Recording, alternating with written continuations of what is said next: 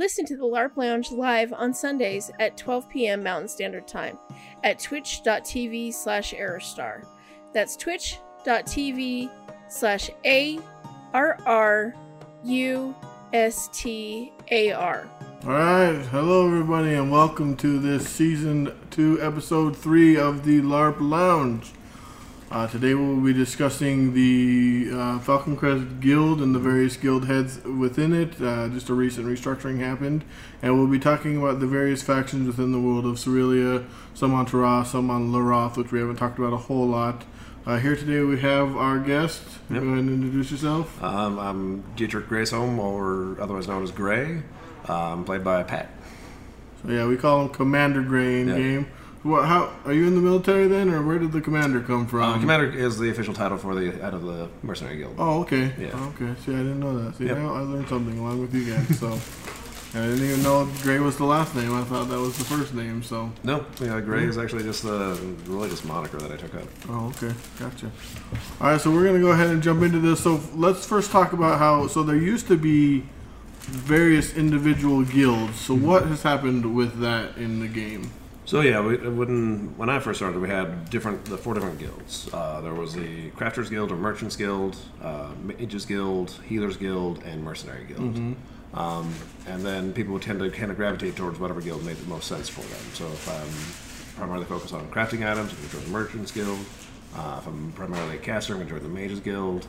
And Mercenaries Guilds tend to get a lot of fighters and adventurers, just whoever wanted to go out and make some coin, fight them.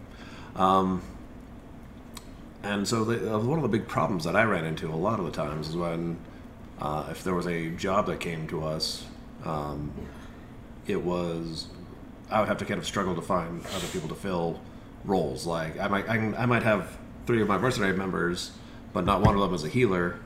I'd probably have to go to the guild mistress at the time and say, hey, do you have any healers that want to make some money? Now is just so what we've changed, kind of what you're alluding to, was we've kind of brought them all under one house. We all share a pool of money and resources. And as well, at no point do I have to say, hey, Mercenary Guild, I have a job. It's just, hey, I have a job for the guild. Who is interested in coming along. Okay. And, if we do need things, we can go to one of our members of the crafting chapter, so to speak. If I feel I need some magical backup, I can just be like, hey, I might talk to about the other guild head, Camilla. She's head of the mages section of the guild, and say, hey, I need some magical backup for this job that we have going. So we still have the four heads. It's myself, Camilla for the mages. We currently don't have a Healers Guild head. Yeah. That was vacated recently by Isabella when she was forced into retirement, sadly. Yeah. And then we have Valeron as the Crafters Guild or Merchants Guild head. Okay. Because the title is the Alderman. So yeah, we kind of brought them all under one roof. And so the thing I like about it is that we have Valeron handling most of the money and the resources. And he's very good at getting those out to people. He's been really good about that, I've noticed. He had to be a couple Restore Spirit Scrolls last time, and I was able to hand those out to 2 of my mercenary people and say, like, here, I trust you guys to use this at appropriate times, make sure it gets done. Yeah. If this rots in your pocket, I'll be very disappointed. That's why you don't give them to me, because they'll rot in my pocket. Because I forget I have stuff like that. I worry about Force that all the Restore, though, is a little different. That one, especially not this week, because this week was a fireside, but last week was pretty brutal. And there were some opportunities where I could have used it, but I did end up using my Lay on Hands, which is something I rarely use, because I rarely need it. But most of the time, by that time, all the healers were all like, I've got nothing left. I'm like, all right, I'll do it then. It was rough. It was really rough. It was way rough. But, so, did you want to go into the guild anymore, or? I mean, that kind of covers it. We talked about the different heads. Yeah. So Camilla's a recent addition too, right? Yeah, she was recently made guild head, probably just a few months ago. Yeah. As the head of the Mages Guild. Prior to that, she was in the mercenary chapter with me, and was kind of serving as my quartermaster. But yeah, I mean, I couldn't be prouder of her. She worked really hard, and she's an excellent fit. She herself is a wizard of the Roman Guard, which is kind of another organization. Unfortunately, I don't know too much about that one, but I don't think very many people do, and I think that's how they want it. But I'm not so sure. But regardless, she recently stepped into the Mages Guild head position. Let's see here. Kind of what I like to think of my role. One other thing on the guilds, at least, is one thing I view as my role as a guild head is to, in the event that laws are broken, and right now we don't have a sheriff. One of the things that we do is, like, I'm acting as the sheriff right now. However, if there's something that, like, a law gets broken and it's specific to magic being used. Like somebody is using necromancy, I might defer to Camilla in that case. Or if somebody is crafting illegal items, I might defer to Valor in that case. Because we kind of want to share some of that responsibility for generally, if it came down to like deciding something, it'd probably fall to me. Until we get a new sheriff, since Crow had since retired. It's been a while now. it has been. Yeah, probably like 4 or 5 months ago. I think he did the last weekender, so it's been even longer than that. Yeah. Or it wasn't even the last weekender because I didn't make it to the last weekender. I think it was in August that he retired. That long? Yeah, it was the week before. So yeah, it's been a long time. So 6 months or so. What's up, Nevis? How you doing? Hey, how's it going, Nevis? So yeah, it's been a while since he's been retired. We haven't had a sheriff. There's kind of some, I guess you could say, controversy around the role, but I don't know. The controversy makes it sound more intense than it really is. Just some people feel we don't need one, I guess. Yeah, it really is. Some people are feeling that we can govern ourselves. Yeah. I feel like it's necessary to have somebody there who can say, when the laws are broken, here are the consequences. Mm-hmm. I think that's important because otherwise it becomes, and it can very easily become, oh well, the laws were broken, but we don't really know what to do here. Yeah. Nobody wants to step up. Yep. So I feel like it is sometimes important to have somebody who can say, yes, this is my job. Mm-hmm. I'm going to take it seriously. And not to say that, don't get me wrong, I'm not trying to say previous sheriffs had been that way at all. I think Crow was actually a very good sheriff when he kept a stepper, which was always difficult for him. Yeah. But when he did do it, he was actually a phenomenal sheriff. Yeah. But some of the other, kind of going back to what I was saying earlier, is one of my other roles as guild head is I always will want to be available to help find training for people in my guild.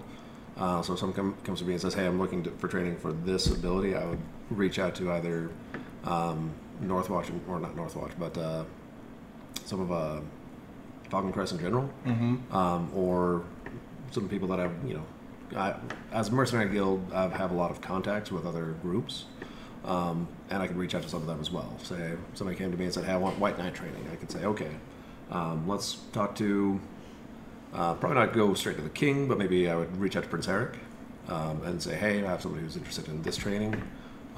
What could you do to help facilitate that? Or I was able to get in touch with Talon for one of my members recently to help facilitate some training, made some introductions. So yeah, I always try to make sure I'm available for arrange for training for people. I want to make sure people have work. One of the things I started doing when I first took over the guild was start arranging for protection and bodyguard work.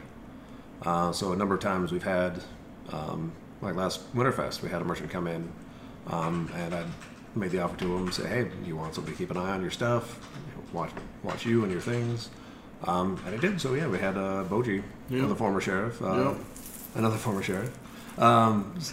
just we gotta hang out and watch over him, make sure everything was kept above board. Myself and Sitka were keeping an eye on the king for the duration of that.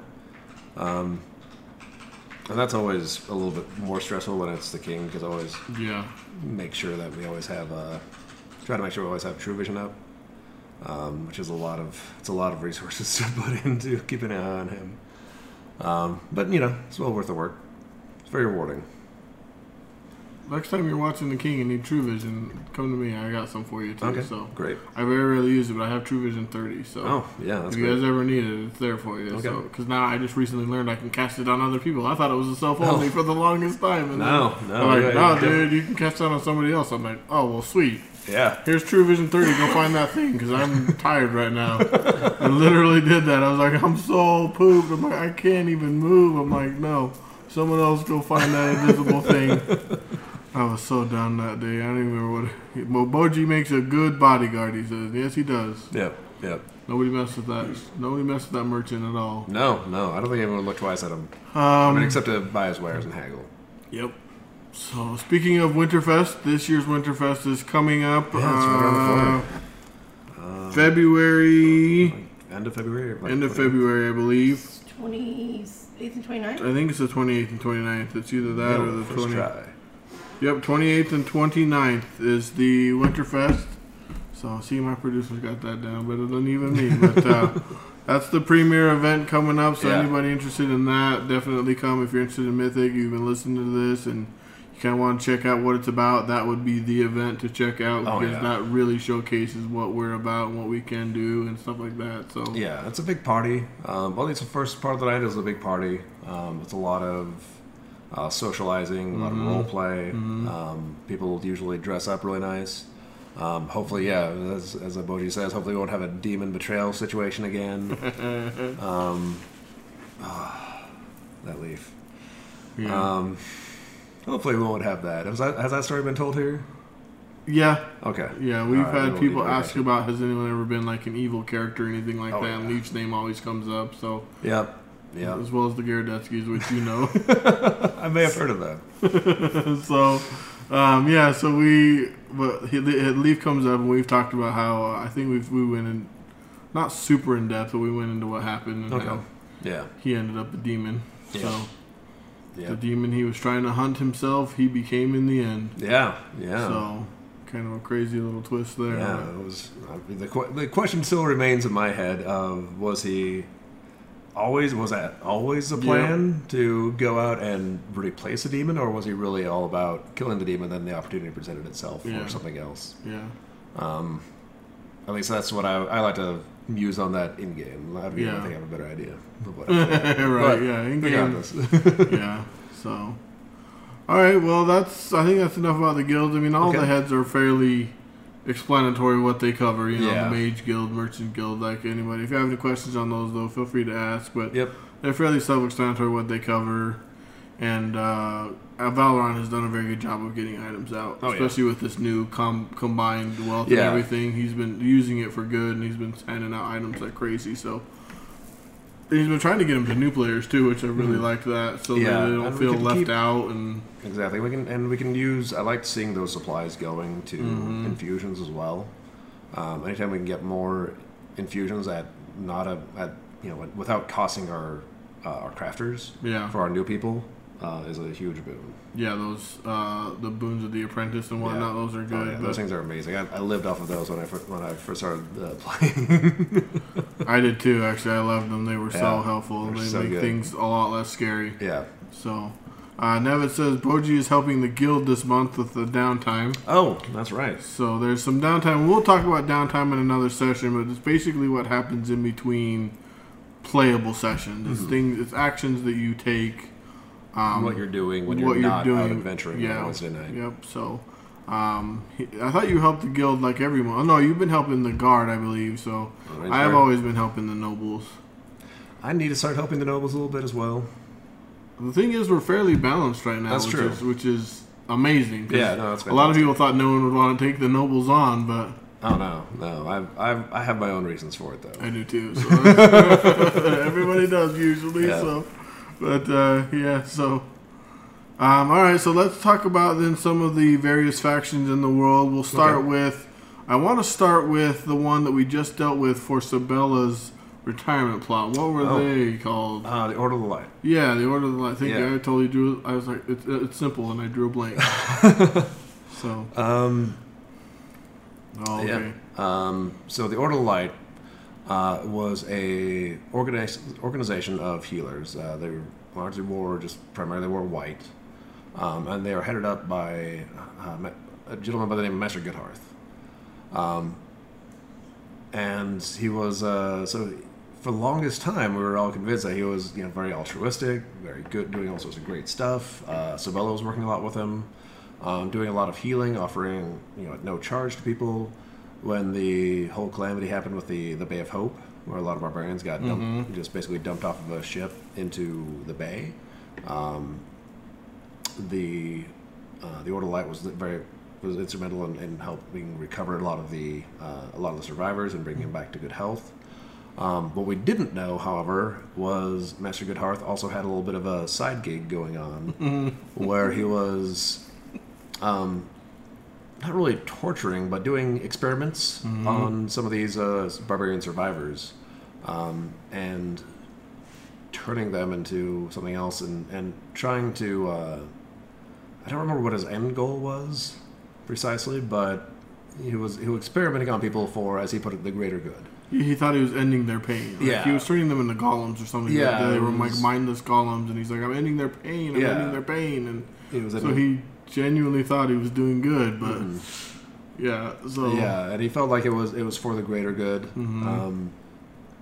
And so that's been a huge blow, not only to the Order, but it rocked a lot of people's faith in it.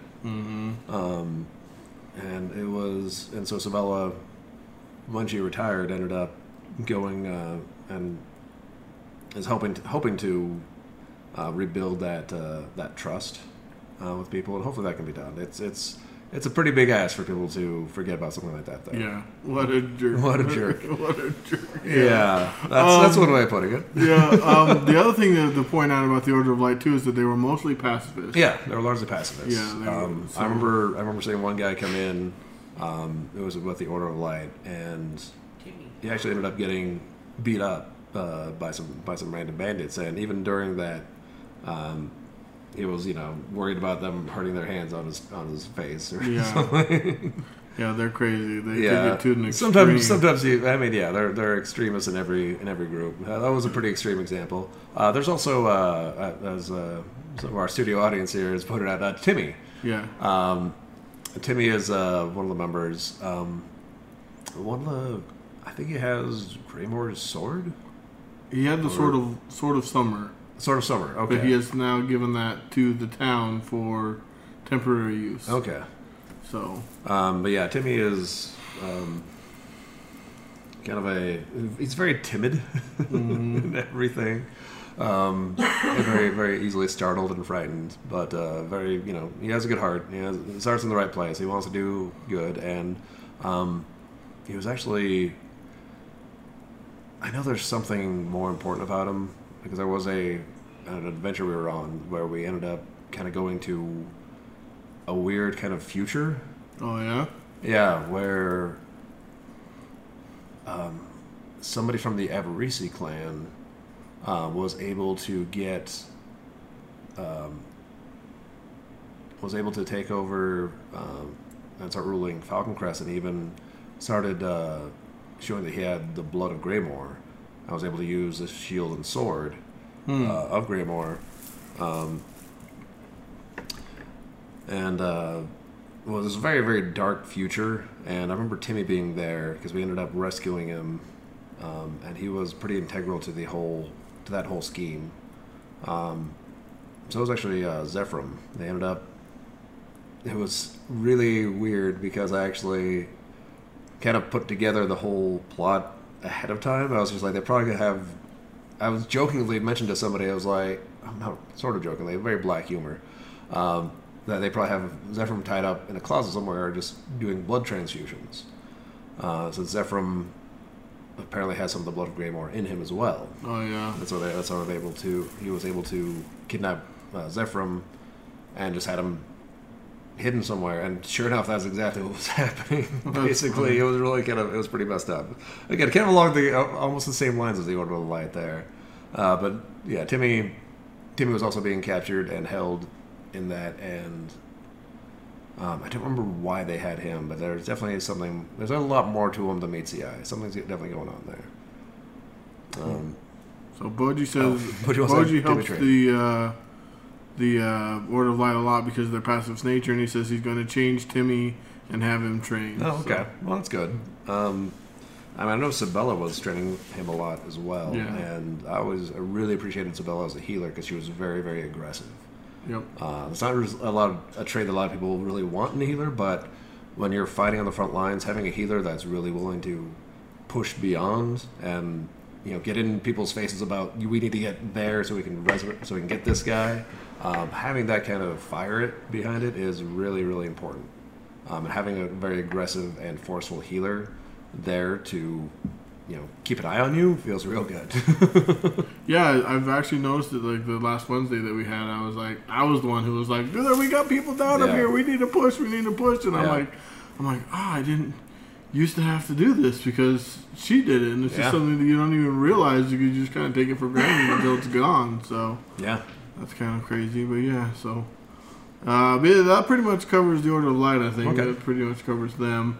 Another one that we've had a lot of dealings with has been the Argent Tide. Argent Tide, yeah.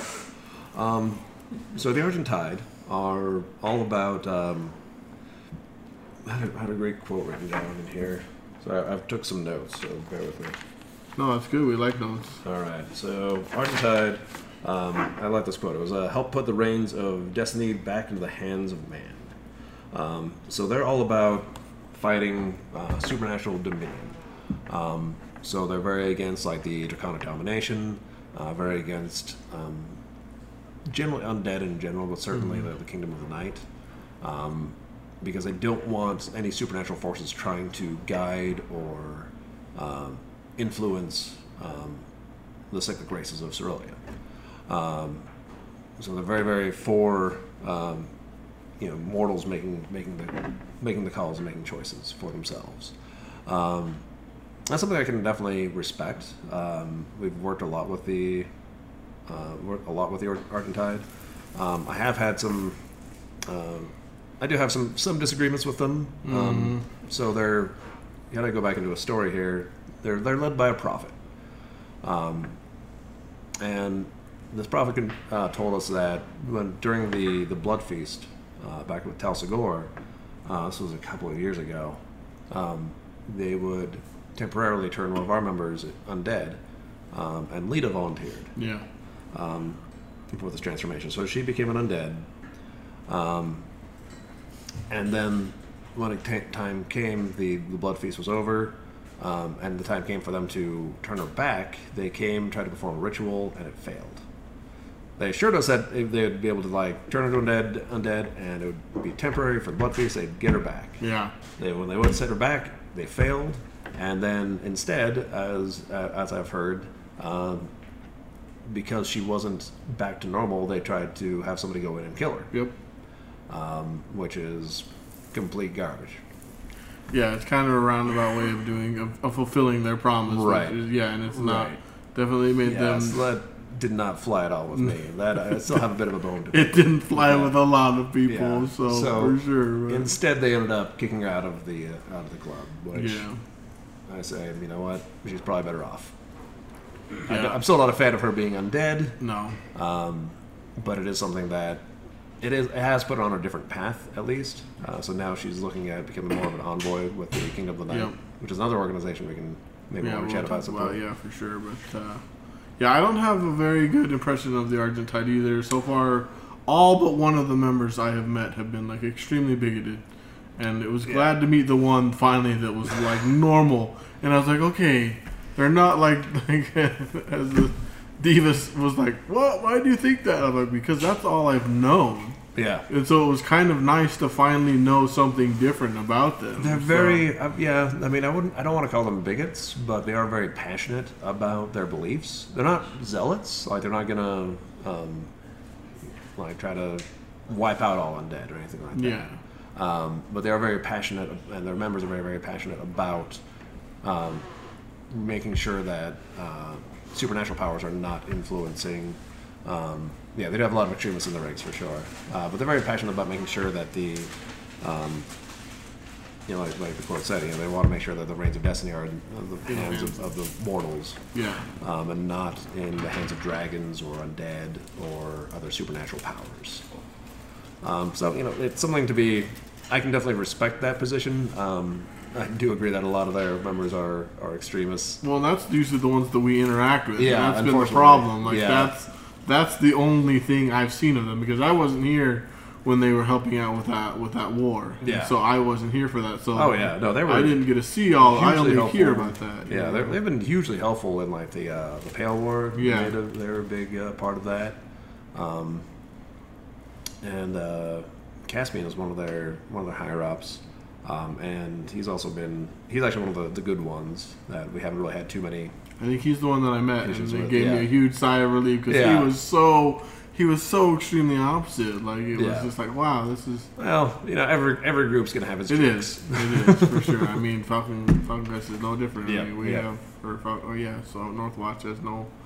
We've got our own extremes as well, Yeah, so absolutely. you're gonna have them in every group. Absolutely. So, for sure, but. Since we mentioned the Pale Wars, I know there was an organization that helped us during then gain power and then refused to give that power up, and have kind of been wiped out because of that. Yeah, the Starfall Initiative. Starfall Initiative. I have not thought about them for a long time. So the Starfall Initiative, they were a little bit before my time. But yeah, they were very quick. They were specifically designed in case the Pale Ones ever returned. So when the Pale War happened, a lot of the organizations adopted what's called the Starfall Initiative, which gave this organization a lot of a whole lot of power. Fair to Boji. But the Starfall Initiative had a lot of power, but when the war ended, they refused to set aside that power. Yeah. They're basically given carte blanche power to go and do what they needed to do, and not surprisingly, a lot of it got abused. Mm-hmm. I remember during the Starfall Initiative, before I actually even came to Northwatch, I did some work for the Starfall Initiative, hunting down some warlocks. But these were also warlocks that I was doing my own research and due diligence because this was back when I was simply just bounty hunter. But I had to chase down some lower end warlocks and generally just bad people for the Starfall Initiative. So they did do a lot of good work, but they also did a lot of really, really bad stuff. And that's why they were eventually removed and taken down. Yeah. So for those on the podcast, Nevitz Gaming says Starfall a-holes. So yeah, they took a real bad light real quick. So yeah. Yeah, I mean they were granted a lot of power.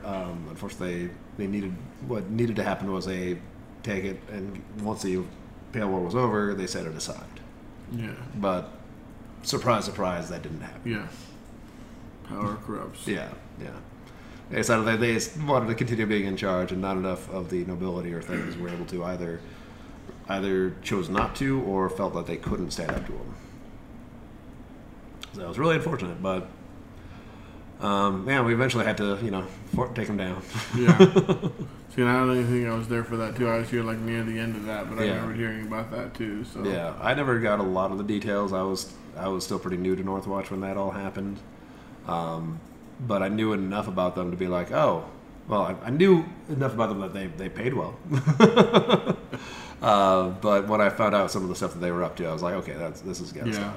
Yeah. We're done with that. They were trying to steal the power of the primordials. Yeah. Oh, that's right. They're trying to steal primordial powers to continue increasing their own influence. Yep. So, let's see. I'm trying to think of some of the other ones. I know you've got a list. So let's see. We've got the House of 10,000 Lanterns or something? 10,000 Lanterns, yep. They are in, I want to say, Ibris. The organization, they actually follow a lot of Chindian culture. They kind of follow a lot of Lorathian culture. And they train a lot of the 10,000 Lanterns tends to train a lot of monks, and some of the best monks in the world come from there. And I think the leader is known as Kobidashi, if I wrote down anything on them. I don't think I did. There's also rumored to be another kind of a sister organization known as the 10,000 Shadows. Yeah. Which also is known to train assassins and people of the Shadow class. I haven't heard anything specific to them, though, so I assume that's just rumor, but it might not be. Well, didn't they help us with the fight with Tal Segura? Oh, crap, you're right. So, I guess they are confirmed. Yeah, they're confirmed because they came out full force. And one of our veterans, Dagger, worked with them a lot. Yeah, they were very much the ambushing hit and run group. Yeah, they did a lot of damage, if I recall, too. Yeah, that because they weren't expecting those kind of tactics. Yeah, we kind of were able to lure, with a retreat, lure some of Tal Segura's forces to overreach,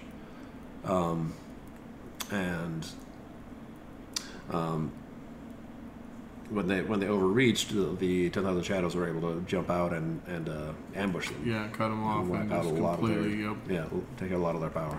Unfortunately, we're dealing with something like Tal Segura. He has power to spare. Yeah. Yeah, that was a crazy battle. Yeah. Yeah, Nevin says a Black Knight came into town the last weekender season to seek revenge, and that was one I missed. I think it was the September weekender. To seek revenge for his brother that was a Starfall Initiative member and was killed by Northwatch. Yeah, we all kind of... So Black Knights are very prickly about their honor and being shown disrespect, and also very big on vengeance. Yep. In fact, a lot of them will kind of... If you've been wronged, you can petition the Black Knight, many different Black Knight organizations, and say, hey, I was wronged in this way. I want you guys to go and take vengeance for me. And they may champion that cause if they feel like it's just. And this guy, we kind of told him to take a hike, basically. Yeah. But he refused to take no for an answer. And eventually, I think Duargo fought him, and they managed to, as I understand, they ended up killing each other, coming out of the Circle of Light, and then having both forgotten what was going on. Went and had a drink, and they were good friends after that. Well, I think Crow stepped in or something like that, because I remember they did the first battle, but they were allowed to prepare, and the Black Knight that was challenging did all this stuff to empower himself, and so he just straight up killed Dargo, and then Crow was like, no. That's not a fair, you were all prepared. He's like, let's just do it right now, me and you, no preparation, go. And then obviously you know how that is with Crow. So I think that's something, I think Nevis knows it better, or Boji knows it better, but I think that's what he told me was what ended up happening. Okay. So, but after that, exactly it. He sought his vengeance, and so he's okay. Gross, I've never severed duel. That's what I thought. Okay. That's what I thought. Okay, yeah. Cool. So, yeah, in retrospect, I kind of regret not dueling that guy because as a thug, I'm really good one-on-one.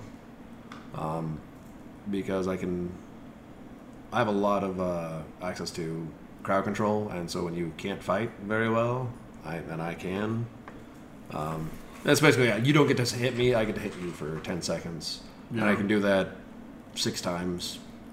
So pretty good. I can do a lot of damage in about 10 seconds. Yeah. Yeah, that's a nice ability for sure. I only can do it once because of my weapon, but so I save it when I need it. Yeah. Yeah, I can do it. I have to do it, in pairs. But I can usually go days. Wow. And so, or mix it up some, like trips or maims or what have you. OG oversaw the duel, so if you all have any questions in game, you're more than welcome to ask him about it. Yeah, so. Okay. Yeah, I think he was like the officiator, so to make sure that everyone's honor was intact or something like that. So fair enough. So let's see, what's the next? So you said that the 10,000 Lanterns are they like monks and stuff like that? Or? Yeah. Okay. Yeah, I imagine a lot of monks and probably some war masters, but more following kind of the classic samurai style code, or monk codes. I think I've seen Kobayashi a few times.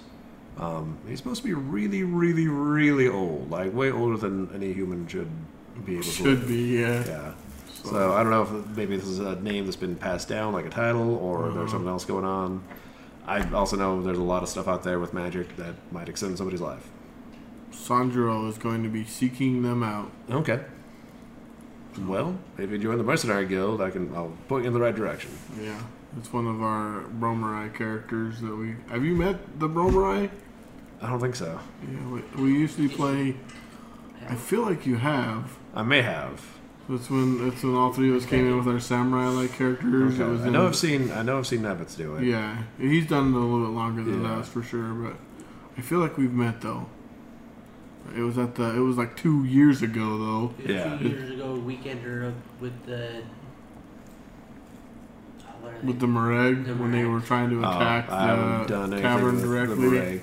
So you weren't in Laroth at No. all. So No. then we maybe I've largely avoided Laroth. yeah. Oh, that is one. Since you bring up Laroth, that is actually one interesting note about the Argent Tide. Is they span both Laroth and Teroth, so they're in both the continents. Boji says I may play this upcoming Wednesday event Okay. as Sanjuro. Cool. That's due to his injury. Oh yeah, I hadn't heard about your injury. Yeah. He posted a little bit about it on the forums and Mythic. Oh, he can tell you missed about that. it. But Yeah. so let's see what's next. I guess a big one too that we haven't talked about yet is the Ashen Cloth. Ashen Cloth. Well, before we get into the Ashen Cloth, actually, we should probably talk about the. There's a Druidic order as well, and they tie Arcadian in together. Grove? Arcadian Grove, exactly. So the Arcadian Grove is an organization of druids, led by Oliver, the true voice of the trees. I think I'm saying that right. But they're an organization of like druids and rangers and that like they all follow the code of the Earthwalker. Well, the Arcadian Grove was attacked by this group of demons, and these demons were actually led in by this mercenary band. Oof, that sounds real painful there, Bodhi. Yeah. But anyway, so they're a lot of these demons were led in by mistakes made by a mercenary band, and so the Arcadian Grove was attacked and largely damaged and really hurt by this attack by this demon. So a lot of the former mercenaries of that band were like, well, we want to make things right.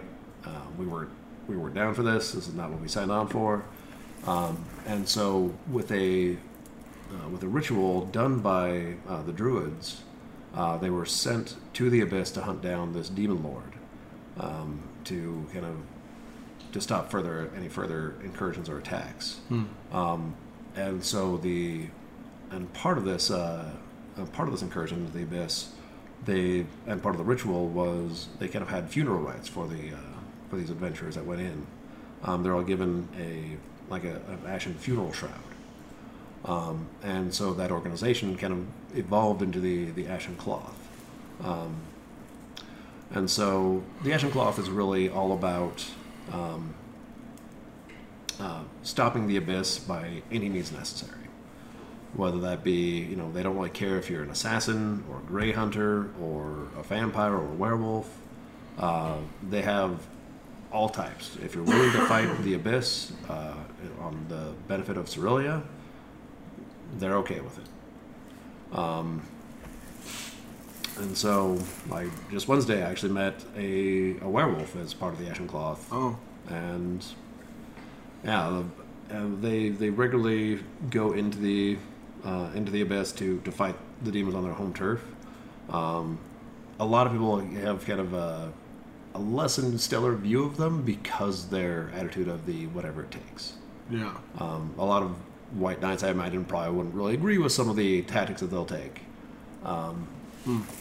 But I don't know how much of the Abyss is known, but what I understand it's the Abyss always wants to try to just consume any other worlds it encounters, any other planes it encounters. And so Cerelia is, if the Abyss can get enough of a foothold into Cerelia, it could eventually take over all of Cerelia. So it will just cease to exist, basically. So it's pretty important stuff. So going back to last Winterfest with Lightfoot, he was a member of the Ashen Cloth. Yeah. And he did a lot of work with them, and so it was really surprising when, and again, it's kind of one of the, I wasn't there for it, but as I understand it, when it came to decide, to either finish off Deimos and destroy him, or to take over his power, Leaf chose to take that power and betrayed one of the heads of the Ashen Cloth, Reshi, and killed it. So Reshi died. And Leaf instead took the place of Deimos. Now, as well, one of the things we've still learned is that Leaf is still consolidating his power and gathering Deimos's power. So there may still be a chance to stop him. So he's not going to be fully powered yet. It may still take some time. So we still have time to put a stop to that. And I mean, we probably won't be able to destroy Deimos utterly like we had the opportunity before with Leaf, but we can at least scatter his power, and then a lot of Deimos's followers will likely take up that power. Yeah. But it's more, instead of all being in one big demon, it's spread out a bunch of not really lesser demons, but less powerful demons. Like, no, they're not demon lords and things. Yeah. So. Say something about that whole thing and I totally forgot. So. Yeah. Well, the thing is that it doesn't seem like anybody's looking for Leaf or now Deimos. Like this, it almost seems like we're letting him consolidate his power because there's other things going on. So, I disagree. There are a lot of people actually actively fighting it. Rin, the not the Circean. He's a Circean. Macmilna, and Elantari, the Elantari elf, not the cat. Okay. Rin with a W, the pirate Rin, has been doing a lot with dream magic, which coincides a lot with Deimos' power, because Deimos was the demon lord of the Nightmare Realm. So Rin, I know there are a number of people that have been yeah, the Dreamwalkers. I didn't realize that that's what they were doing. No, not so much us. Oh. That stuff terrifies me. I try to avoid that as much as I can. But Rin, Rory, oh my god, her name escapes me. Jeslyn. Yeah, Kim's character. Jeslyn. Jeslyn. They've all been actively fighting Leaf's gargoyles. Yeah, those things are scary. We actually ran into them in a session one time, and they were scary. Yeah, it was not great. I almost died. So did I. That was close. Yeah, In fact, I thought I did, but then I was like, "How long's the death count?" They're like, 5 minutes. I'm like, "Okay, never mind. I got 3 more minutes." So I don't know how. I thought it was 2 for both for some reason. No, it's 1 scared 5. the crap out of me. I was like, "Oh." So. Yeah. Okay. So yeah, no, work's definitely been done, and because we got this information from the Ashen Cloth, we know that we can, still continue. We can still hurt Leaf, and work to fight against him. Boji says, after dealing with the Dreamer, Boji has no more interest in the Dream Realm. Yeah, that's fair. I feel you. Yeah. So every time we had to go in there, I was like, I hate this place. It's so weird. And I don't know that I have the resolve or fortitude to deal with it either, but I haven't been. I try to avoid it whenever I can. I just don't want anything to do with that place. Yeah. So what were some of the, I don't know all the ones you were going to talk about. I know that there's the Kingdom of the Night, which is not a whole lot of kind of a kingdom, but also a faction, and like yeah, they claim that they're not really a unified kingdom. It's more just a loose organization of very powerful undead. Mm-hmm. No one's really sure how much we believe that. Mm-hmm. But there's oftentimes see infighting. Averick Silvermoon was the vampire was in the Kingdom of the Night for a long time, but he kind of, I guess he still technically is, but he's lost a lot of his power influence. Yeah. What was her name? The one that betrayed him? The one that we just recently killed? Yeah. I'm glad I'm not alone in this. I know exactly who you're talking about now, too. I can't think of her She name. had her candle born, and it rhymed with that somehow, or... we just talked about her last week, too, so now I can't believe I'm not... Anyway. Well, we talked about it last week, so that's good. Well, we mentioned her name, because... Kaiserin. Kaiserin, there you go. Yeah, there you go. Kaiserin, yeah. Oh, you got it. So Kaiserin basically betrayed Averick and took a lot of his territory. Mm-hmm. It does kind of sound like it is kind of very loose alliance. Yeah. Between a bunch of very powerful undead, but they are very seldom willing to work against one another. But sometimes we can get one or two to work with us. Yeah. There was a time in the Blood Feast where we made a deal. We started making a deal with one person, and then dropped that deal for something else, and we almost dropped a deal for somebody else. And I was just like, no, if we're agreeing to this, we're sticking with it. We can't keep flip flopping, or can't keep failing to meet our obligation, our expectations, because that's how we ended up with Kaiserin as an enemy. Yeah. Because we almost screwed over Severian, the Lich, and just told him, no, we're not going to do this thing that we promised you we would. And I was like, no, we're not doing that. It's not okay. It was very irritating to have to actually come out and say that, but yeah, it had to be said at one point. Well, yeah, because otherwise you lose all, any credibility. Yeah, any credibility. Yeah. Yeah. So. Best case scenario in that case, let's say we betrayed Severian. Best case scenario, he sits back and does nothing for us. Worst case scenario, he starts actively working with our enemies. And seeing what Severian's capable of, I do not want that. Yeah. There's Kingdom of the Night. Let me see. Some of the other organizations. Actually, one of the interesting organizations just in Northwatch. It's Order of the Dark Star. These are some former Ebron military veterans that came to Northwatch after having some disagreements with Ibris and the way it was being run. For the most part, they follow the code of the Nightwalker. Mm-hmm. And part of the code that they really, part of the reason they were having difficulty with Ibris was a lot of Ibris relies on abyssal power, and they view that as not having strength for yourself, but pulling strength from something else, which they felt went against the code of the Nightwalker. Well, they are still Ebron loyalists, still very much love their homeland, and they have a lot of family there as well. But from what I've in talking with them a little bit, they're kind of an interesting group because they want to be there for new people as well, and make sure that people know that that's an option. If you're interested in signing on with them, you can. They can have 3 different levels of membership. So it can be kind of like a casual acquaintance up to yep, you're part of the order, you're dedicated, you're following the code of the Nightwalker. And apparently a lot of times they really enjoyed going to the Arbor Isles because they could still fight to the death there without any real long-term consequence. So when they go to the Arbor Isles one time, they had a lot of airing of grievances and had a number of duels. Oh, yeah. That's funny. Yeah. So I heard about that last night, and I was kind of entertained by that. But so it's kind of an interesting organization. They, like I said, they very much follow the code of the Nightwalker, and a lot of them want to be Black Knights, which I know as a lot of people feel like Black Knights and White Knights are really diametrically opposed.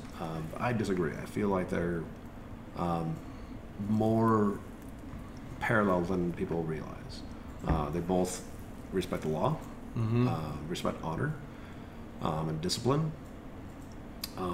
You can rely on them to not lie. And so they're Black Knights are more about, where White Knights might be more about compassion and redemption. White Knights are more about not taking any disrespect, and when disrespect is given, make sure it's returned with violence. So if you insult a Black Knight, they're probably going to turn around and try to duel you. Hence why we had the guy come in and say, like, oh, you killed my brother, I demand vengeance. Either duel you or have the authorities deal with you Yeah. usually. Because I remember we had one where he was like, well, you disrespected me and I'm a higher nobility, so now that's disrespecting the nobility, so I'm going to have you arrested. I remember that whole shebang, and that was a headache for sure. So. Yeah. So that was a while ago though too. That was a long time last ago, year, yeah. But I remember that. So, but we talked about a little bit about the Black Knights, White Knights last week. Actually, going over their classes and their similarities yet differences. Yeah. So, yeah, we've done that a little bit. So, yeah, no. So I appreciate having. I have no problem with the Black Knights being in town, especially because I know I can rely on them to follow the law and not to lie. except when it comes to necromancy. No, they still are required to follow the law of the lines that they're in. Yeah. They just have, as long as they have a writ to allow them to cast necromancy. If we're in a contested area, I know though. that's where we get a lot of Issues. it's fine. No, it's not. Okay. Yeah. Well, we're clearly in Ibris. We're not in Ibris.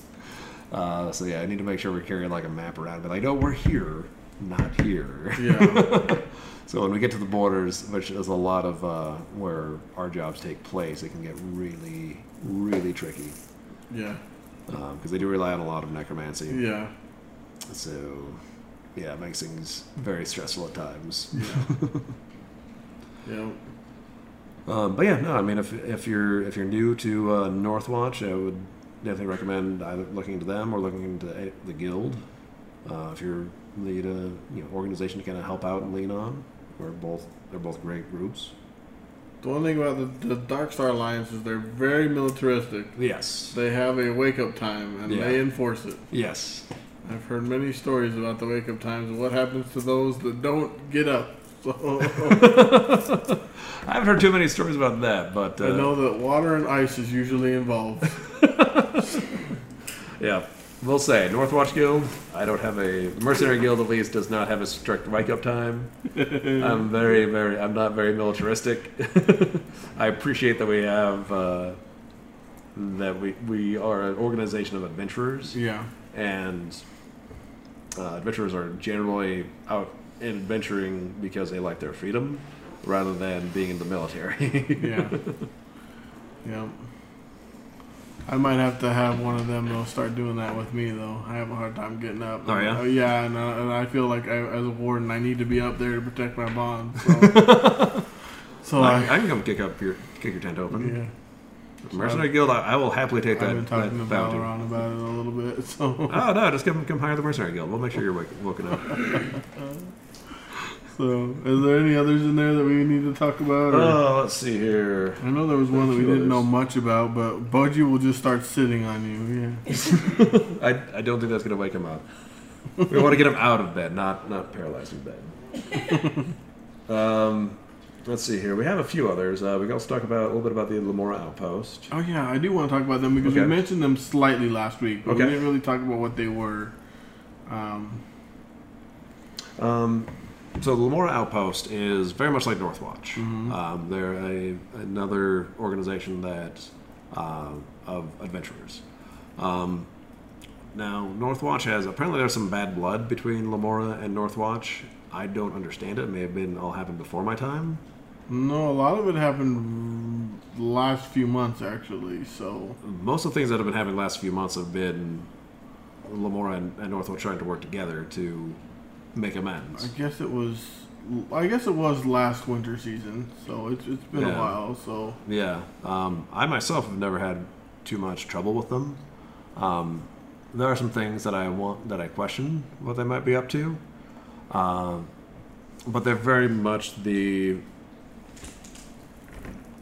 have where we go out and try to do the right thing for the right reason. They will do whatever they will do what they feel is right for. Even it might look bad on the surface, they claim that they're doing the right thing in the long run. Mm-hmm. So yeah, we stole from these guys so that we could make sure we're equipped to stop this bigger evil kind of thing. So they kind of try to look at the greater good thing, which is not always which can look real good on paper, but I don't think it's, when put into practice, is a lot harder to do. Boji says Boji has tried to settle things with them, even though he had no involvement in the bad blood. Yep, and we appreciate that, Boji. You did a lot of good work. Yeah, and I've tried to as well, but I apparently accidentally drove a wedge in there too myself. So anyway, yeah, me, Boji, Quinn, we've all been trying to work with Tavern to soothe some ruffled feathers, and are kind of trying to work to make things a little bit better between our two towns. Yeah, we used to have like a friendly rivalry, and then for a while it really developed into some really bad blood there for a while. Yeah, I think a lot of it happened with the Garadeskis as well. Yeah. From what I understand, at one point, apparently, Northwatch sicked a werewolf lord on them. And werewolf lords are not your standard werewolves. They need a lot more, to stop them. Like regular silver sheen or silver weapons are not going to do enough. Like, they help, but it's not going to put it down. So that's why actually how Boji ended up getting involved, because he had the Hammer of the Fall that was able to, as a legendary weapon, was able to really put a stop to the werewolf lord. Yeah, I remember that one. He was talking about that one, how he had to go up with that, try to fix some of the bad blood. Yeah. That helped a lot for sure, but yeah. So, was there any? I don't know any of the other factions. Well, there are the different wyvern groups. They're kind of fringe elements, though. The best known is the Wyvern's Whip, and they're just a bunch of dicks. They're extremists. They're very much if you have anything to do with, they're very anti-dragon, which honestly I can get behind. I mean, I don't like giant genocidal monsters that burn entire cities down. However, the Wyvern's Whip takes it to extreme levels where they will not only attack dragons, they'll attack people who associate with dragons, that know dragons, that may have helped dragons at some point, maybe even just met a dragon once. Yeah. You're on the list. So they don't really discriminate between, hey, this guy happens to know a dragon and maybe doesn't want to tell you where that dragon is, and just dragons themselves. So it's a terrible organization. There are other subsets as well, such as I believe the Wyvern's Heart, which works to bring both the cyclic races and dragons together at the meeting table, to try to work on differences. And then I believe it's the Wyvern's Claw that says that we don't necessarily need to stop them, but we want to have them out of our politics and out of our policies. How are we not on the Wyvern Whip list? Because I'm sure we are. If anyone's dealt with dragons, Northwatch has had to fight the Wyvern's Whip more than a few times. I know there was one where we attacked them because of something that happened, but I'm just surprised that they haven't made any moves against us. But I guess we're kind of. We're kind of scary, but I don't doubt that, Davis. They would hate Divas, he says. Yeah, I don't doubt. They have a lot of reason to hate a lot of people. I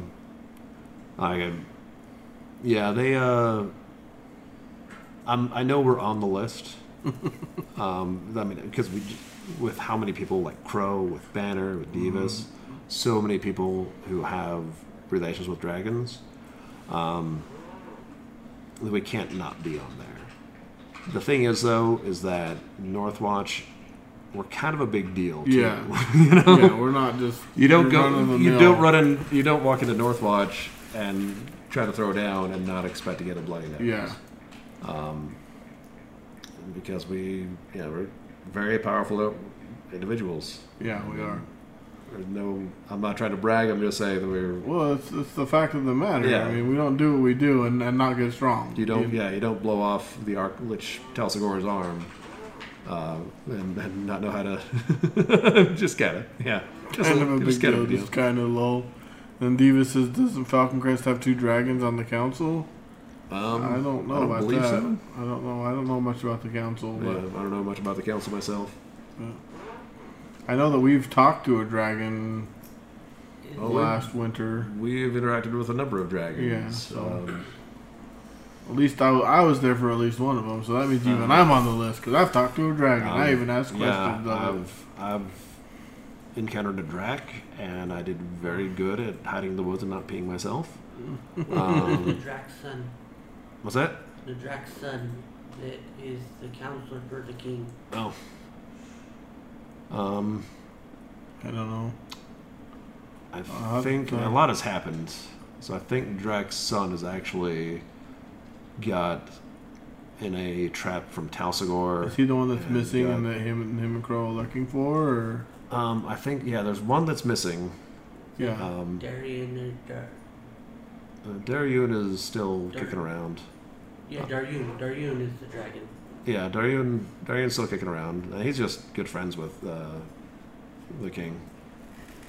But there's no way Northwatch is not on the radar of the Wyvern's Web. They just haven't been as active around us lately. Yeah. Thankfully. Because we have enough trouble as it is. Yeah, I know they came in during an open house and were asking questions about Dragon's Fire or something like that because a bunch of towns had been burnt recently or something. No. That was a while ago, though. Again, that was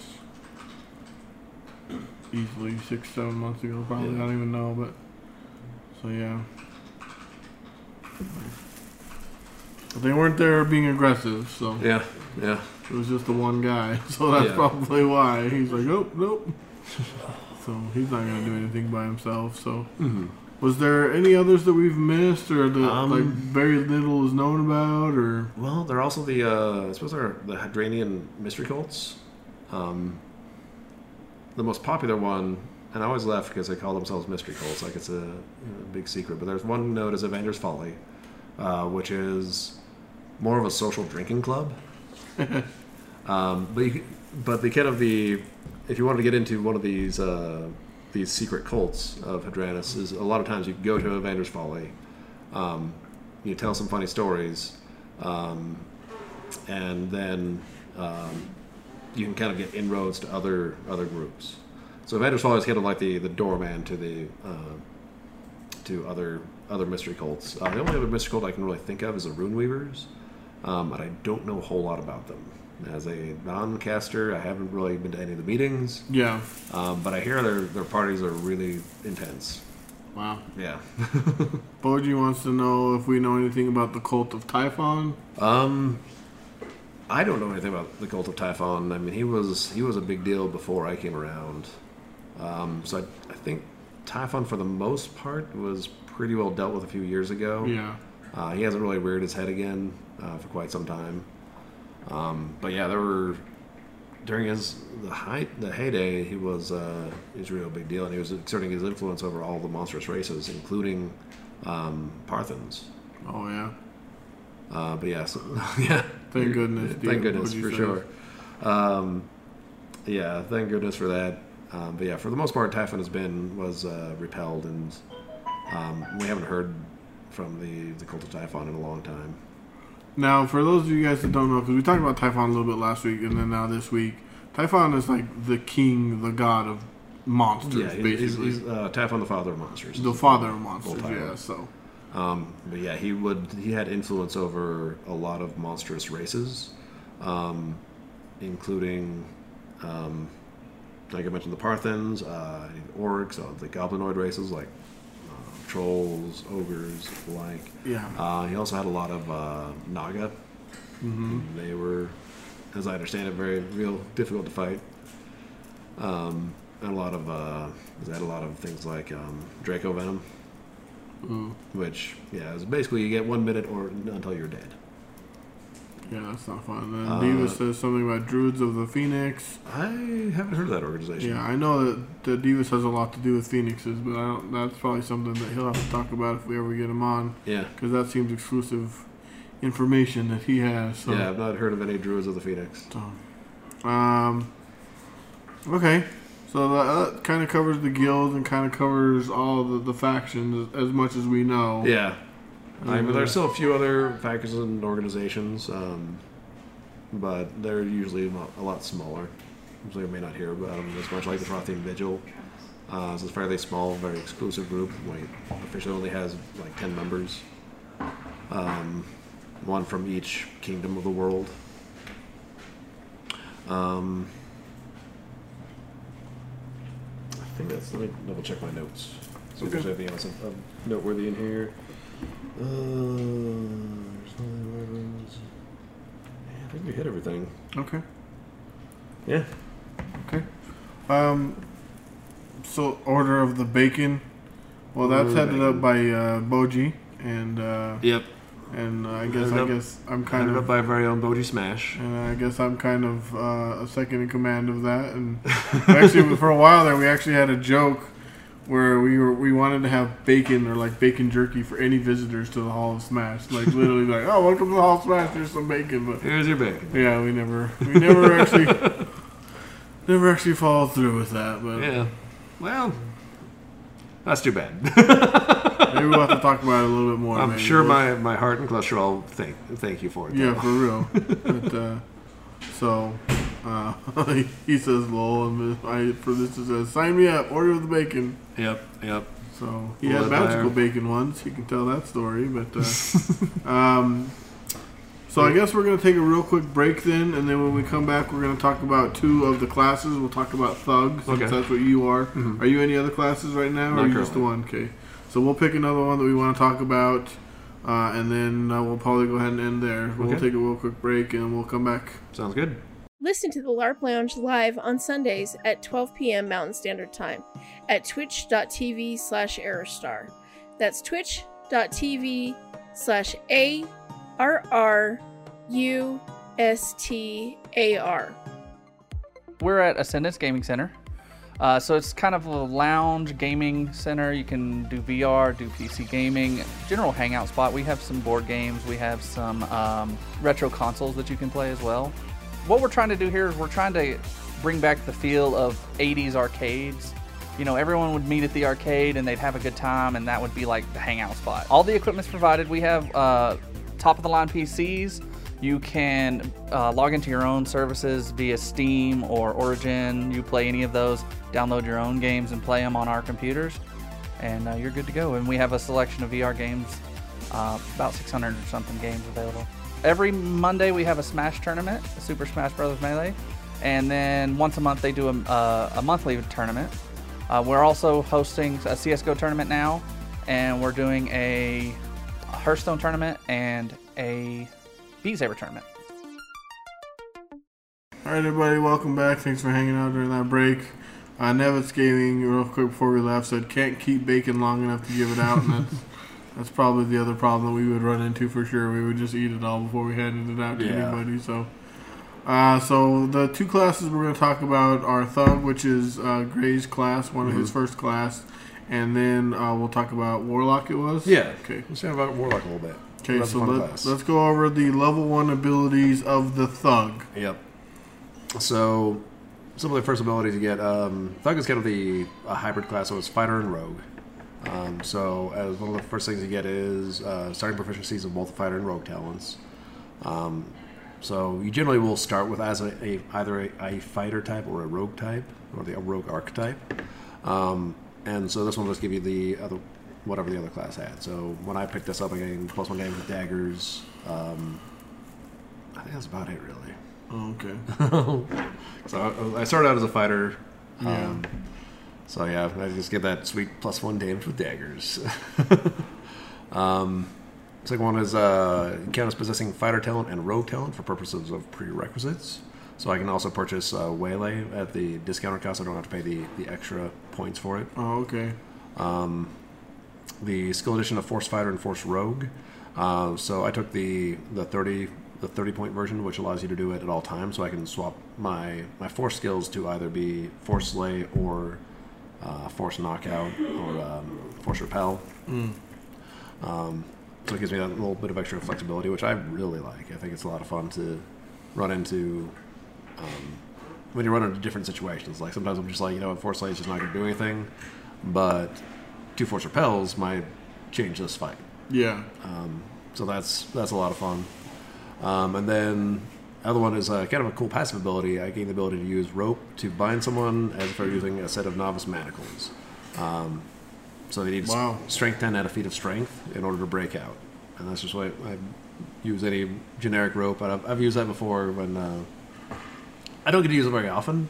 It's not very often that nothing very much is against like arresting people or things like that. They don't want to, which makes a lot of sense. When you have a game, the last thing you want to do is prevent people from playing your game. Yeah. But what I do get to use, it's kind of fun. I will usually just use my scarf and just wrap it up a little bit. Tie people up with that. I'm like, yep, you need strength 10 to get out of this. Yeah, nice. I'm real good at tying knots. So yeah, they're fun ones. I think the best one there is the Force skill. Yeah, that edition. seems handy to be able to versatile on your. Yeah, having that variety is really fun. Yeah. All right, so on to level 2. You can scroll down a little bit. Oh, sorry. Thank you. So level 2 is I now count as having the fighter and rogue talent cost and benefits of preferential utility skills. Oh, excuse me. This is the one that lets me not pay extra for Waylay. Oh, okay. Or strength. You started out as a rogue. Oh, yeah. Boji, Shut up, so Boji. strength 10, is that all? Well, Yes. you have a lot of strength. The average person doesn't. Not have everyone that has much strength to 10, Boji. So just strength 5 weaklings. Or strength 0 weakly. Strength 0 weaklings, that's right. Yeah, if you have the strength skill, if you don't take it to 5, at least you're kind of wasting a utility slot. Yeah. I feel like. Next one is kind of a generic one. It's the heightened strike of +2 damage with all triple strike, or +4 damage with single strike for the weapon proficiency and backstab skill. Oh, cool. So just extra bit of damage when you do your strikes. So it goes from 3 to 5 with that. Not something that I've bothered picking up because I don't really use my weapon proficiency strikes very often. I sometimes forget that I have them. Yeah. But still kind of handy. The next one is the once daily use of the Rogue's Luck skill. Now, Rogue's Luck is the sometimes the best and sometimes the worst skill in the game. Because sometimes you'll be like, something weird will happen, I'll ask Marshall, hey, can I use a Rogue's Luck? And they'll be like, sure, here's 2 copper. Yep. Hey, you found on the ground by your boot. And I'm like, wow, thanks. Glad I used that 8 skill points on this. Or I guess 4 skill points now. Did I get cheaper? I don't know. I'm glad I spent those 4 skill points on this. But sometimes it'll be like somebody was doing an infusion on me, and also Rin was doing an infusion on me, and Quinn put this bit of crystal on my chest from the Crystalline Sanctum. As Rin was doing that, and the marshals asked, does anyone have a Rogue's Luck they would like to use? And Rin said, sure. And he goes, cool. As you're doing your infusion, you watch this crystal melt into Gray's chest, and he picks it up, and goes out of game. And so now I have, as Gray, I have a crystalline heart. Wow. Yeah, and it gives me some interesting benefits. Like I have an extra 30 seconds on my bleed count from it, and I can dispel magic once per logistics. Wow. Yeah, so it's kind of fun. And it's been an interesting plot point as well. So I had some fun with that and interacting with other players. All right, and then finally, level 3. This is the good stuff. Once per battle, you get to use Death Blow, which usually is you need to use a feat of strength for. This was just once per battle, so that's kind of fun. But the really good one, and it's well worth its points at 25, is an extra swing whenever you use a melee weapon to either deliver a swing of Daze, Maim, Repel, Restrain, or Shield Cripple, or Trip. Both swings have the same target, so that's why I can do the Daze, Maim, Trip. Can you Trip. change it up if you like Daze Maim, or does it have to be the same? It has to be 2 of the same ones at the same target. So what this it does say, okay. Yeah, what this really does is it makes it a lot harder to defend. Yeah. Because you have to think to yourself, it's the okay. Well, I have 2 parries, so I come and say Daze. Do you want to use both parries right now, or try to hold out for that 10 seconds and use them against my damage? Yeah. So it's instead of having 1 defense, you have to have those 2. Like, so if I had dazed and you only have one parry available, you're dazed. You're done. Yeah.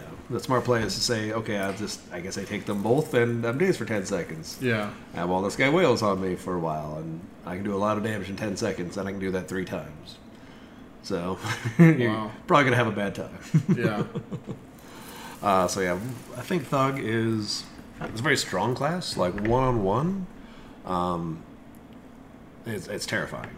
It's very, very rare when I fight things one-on-one, though. Yeah. Usually I'm facing 2 or 3 things. So if I can take something out of the fight for a few seconds, I'm happy with that.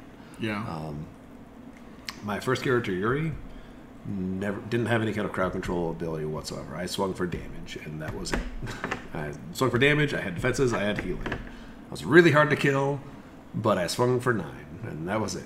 Wow. Which is, I mean, it's a good amount of damage, but It is a lot. it was nothing. When I see people doing like, all right, I'm going to do this daze, or I'm going to do a trip, or I'm going to do this other cool thing, and I'm like, I'm going to hit you for 9, and then I'm going to hit you for 9. Now I'm going to hit you again. And when you hit me, I'm going to parry it, and I'm going to hit you again. Yeah. And it was fun for all the defenses and how much I could last, but it got really boring when it came to actual fights. So Yeah. fighting is great. It's a lot of fun for all the different tricks I can do. And that's really what I was looking for. So Thug made a lot of sense for me. Yeah, I can understand. I mean, like, I'm all built for defense. Like, me and Boji were built, so he's the offense, I'm defense. So Yeah. I've got all the defensive skills. I only have daze because of my weapon. Like, Yeah. Otherwise, I wouldn't even have that. So I have, like, no trips, no daze, no maim, nothing. So Yeah, I recommend it. I think it's a lot of, it's very powerful abilities, and they're also just a lot of fun to have. Yeah.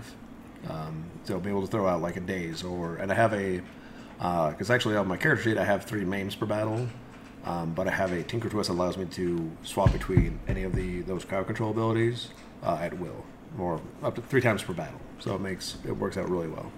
Boji has some trips, he says. They're fun, man. I love maims, trips, repels, Maims, dazes. I think, are my favorite, Yeah. to be honest. We were on an event where we didn't want anyone to just stray too far, so somebody next to me got feared, so I just tripped them. So they're on their knees screaming in terror for 10 seconds. It was, Funny. it was Bethany, so she role-played it super well. So she was like, ah! And I trip her as she's running away, and she just falls over and just screams to the sky. She's like, ah! That's funny. That was a lot of fun. Yeah.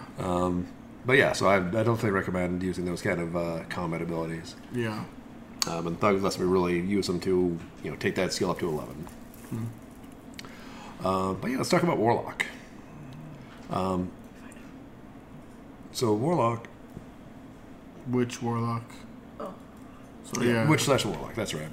So Warlock is really interesting class. The whole premise of the class is like there's no prerequisites whatsoever, which is nice. So it's anyone can take it. The whole premise of it is that you've made some sort of pact or bond with a higher power. And so they have a bunch of examples of pacts, like you have an ancestral pact, Fey pact, elemental pacts, there are demonic pacts. You can go a lot of different variety with this as well. And the plot team is actually really, really good about really playing with those. And like I think Witch and Warlock are the most diversified classes out there. Yeah. Because you can really go to plot and say, this is what I had in mind, this is what I'd like to be able to do. Like if you go to them and say, hey, I want a class that lets me force restore every battle, they're going to tell you no. But if you go to them and say, hey, I want to have a pact with a really powerful mystic entity, and this is kind of what I wanted to be able to augment my healing maybe, or have some sort of connection to it, something like that, they'd be a lot more willing to work with you. As I took this class as a Yuri because I wanted Yuri to become like a master, like a legendary swashbuckler. That was his first class. And so I kind of alluded that, Warlock might be another fun thing to do as well. Mm-hmm. And so they kind of worked the two together. So the person I was training under as a legendary swashbuckler said I had to make a warlock pact with an entity known as Acacia. And Acacia was at the bottom of the ocean. Wow. Yeah. So yeah, Yuri basically drowned to go meet her. And so, which left Sonia freaking out for a while. I remember that roleplay because Yuri was just drowning for a long time, but he didn't actually ever go out of his bleed count. Wow. He just kind of stayed, or I don't know if he went to his death count, just stayed there, and it was kind of like stasis for a while.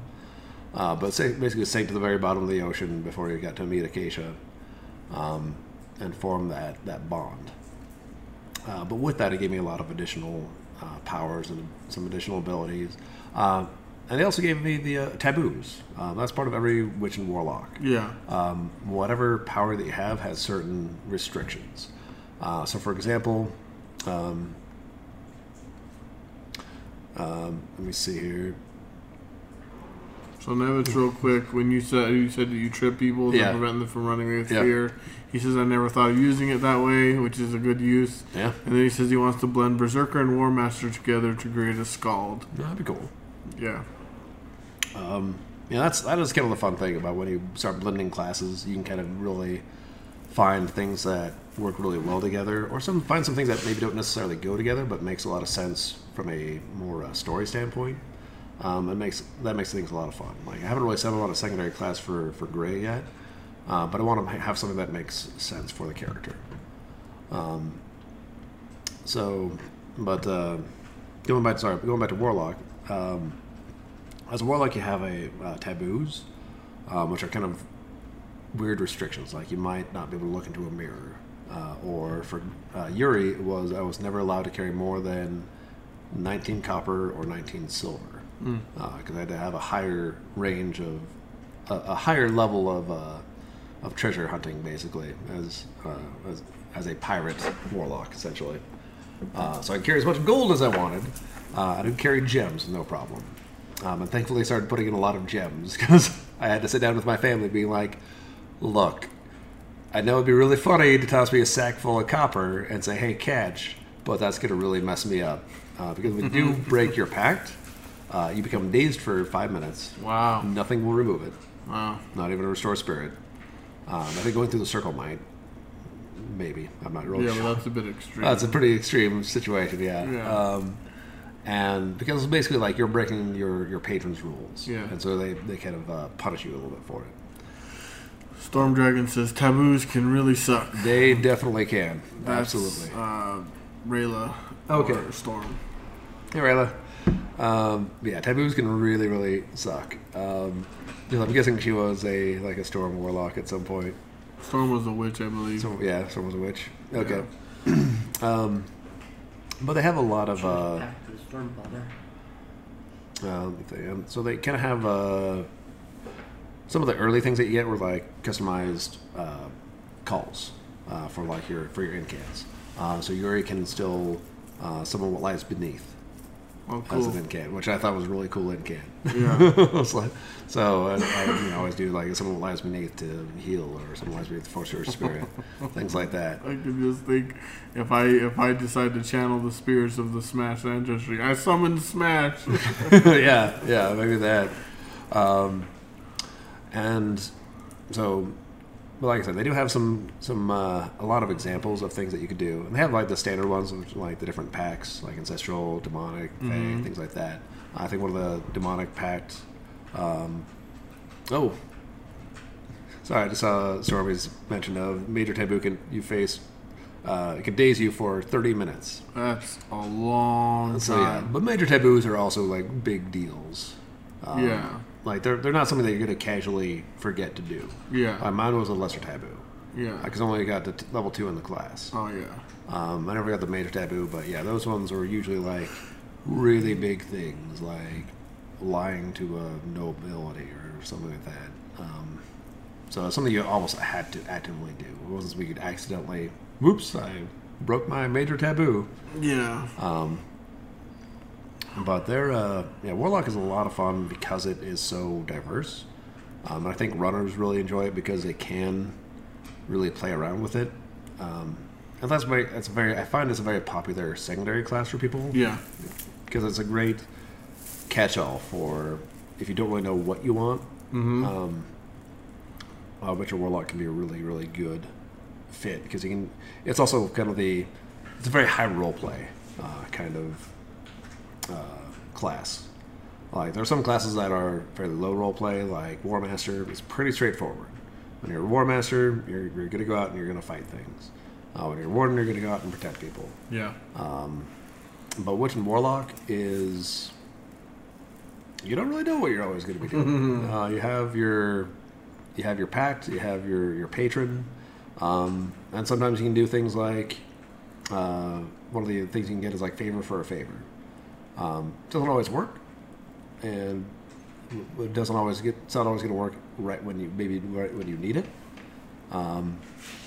Because you're calling upon your patron to be like, hey, help me out, and I'll do something for you later, or I'll do this for you now if you help me out later. Because it's also kind of up to the marshal's discretion at the time. Yeah. And a lot of times they're not going to have time to sit down and think, well, what do I need to get from you in order to do this for you, kind of thing. But Yuri did have access to favor for a favor, so a lot of times I'd like go out and bury treasure. Like I'd take some coins or any kind of like fire item I could find. I would go and throw into the ocean as an offering to Acacia. Oh, okay. Because she was about water and air and darkness. So fire brought light and was very the antithesis of water. Some of the other abilities usually you'll end up with would be things like you can swing for a damage type. I think the Abyssal Pact Warlocks can swing for magic at will. Mm-hmm. Yours able to swing for air or water at will. So again, it's just kind of fun variety things. It's very seldom going to be super powerful class, but it's a great role play. We're going to invite role play to you. So Stormy had a lot of fun playing a witch. Yeah, because it's a great class. It's a lot of fun. It's definitely a weird one. Yeah. But it's one that the plot team will usually. You're kind of like setting yourself as a lightning rod for plot. Yeah, a lightning rod for plot. Yeah. That's an interesting way of putting it. We can scroll down so we can see some of the So we're not going to go over some of the recommended taboos because they all have different abilities, but you could do a custom one, so that may not matter. Let's go into the level 2 stuff. Let's go into the level 2. So you gain a taboo at level 1 apparently, and they'll tell you what it is, and then you gain a lesser taboo at level 2. So they are kind of weird. Oh, I already have that. So some of these abilities would be like immunity to roleplay portion of the charm, fear, or terror effects, ability to cast a commune spell, and then supernatural strength, which is basically just +2 to strength, but it's magical in nature rather than from working out and stuff. Yeah. But and again, because of this is very customizable. A lot of times these warlock utility abilities won't always carry over. Like Yuri I don't think had any of these. Oh, really? Yeah. So they even customized the level 2 for you? Yeah. Okay. Yep. Yeah, like Yuri could whisper while bleeding. Let me see. I'm trying to remember what else he had for his warlock utility. But I don't think it was any of these. Oh yeah, see. Stormy had one of her taboos was he couldn't break a promise or oath and can't harm elementals. Ooh, that sucks. We fought elementals a lot. Yeah, because there are a lot of times you have to fight elementals, and they might just have to.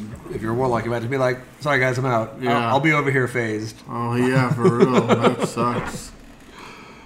A lot of people have that can't break a promise or oath though. Yeah. Because isn't Camilla one? Yeah, Camilla has. She has that exact same one. So. Yep, that's a popular one among warlocks. Thankfully, Yuri never had to face that. Yeah. Oh, actually, no. I couldn't swing for. I could never swing for fire or earth damage, Oh, okay. but I could swing for water or air at will. Okay. But yeah, if I try to swing for fire or earth, I'd immediately get dazed. So people like flame sheath on me, I'm like, no, go away, leave me alone. Don't do that. Don't touch me.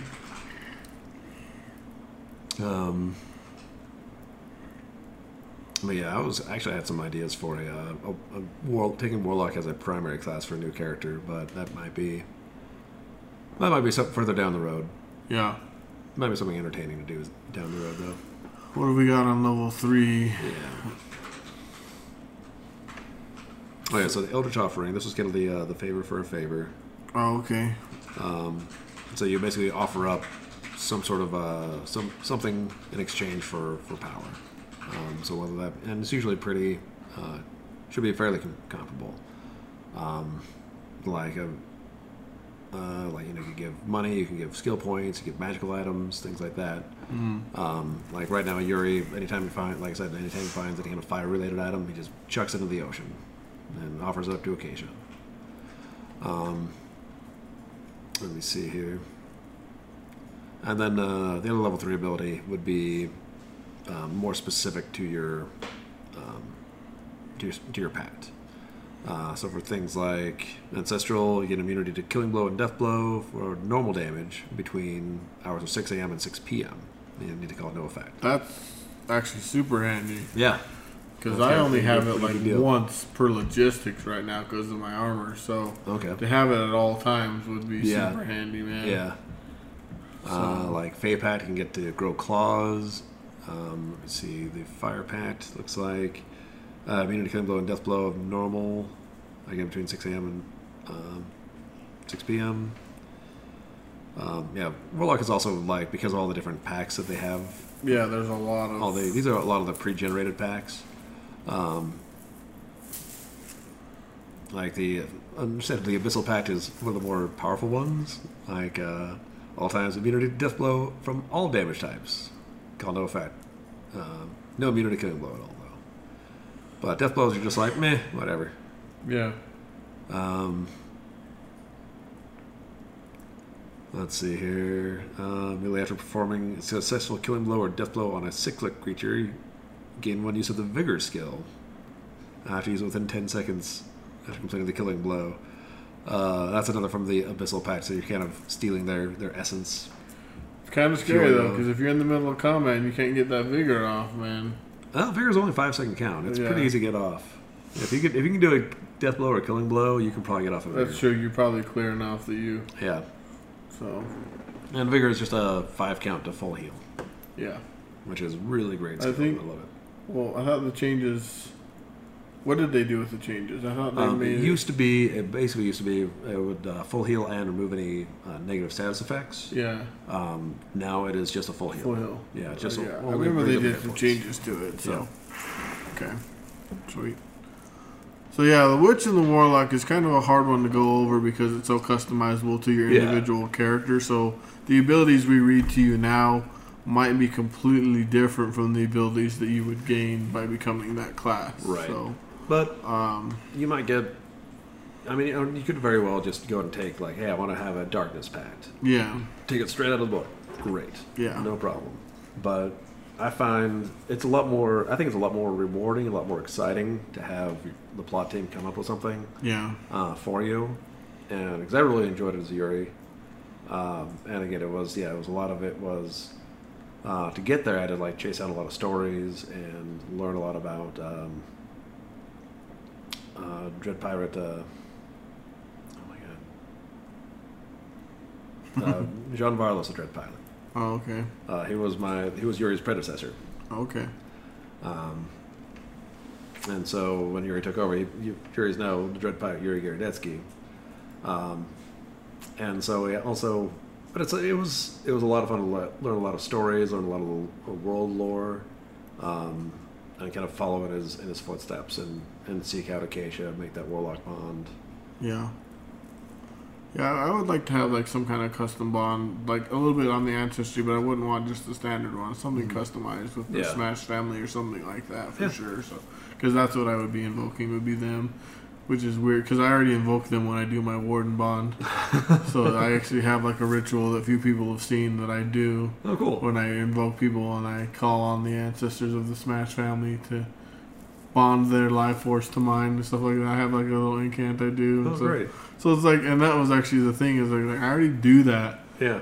And I never even looked at Warlock when I started doing that. and then someone told me, they're like, well, based on your backstory and stuff, someone plotted like maybe you should go Warlock. And they're like, because there's a lot that you could do with that. And I'm like, yeah. And I looked at it. I'm like, that's actually. Yeah. So I'm really leaning towards Warlock.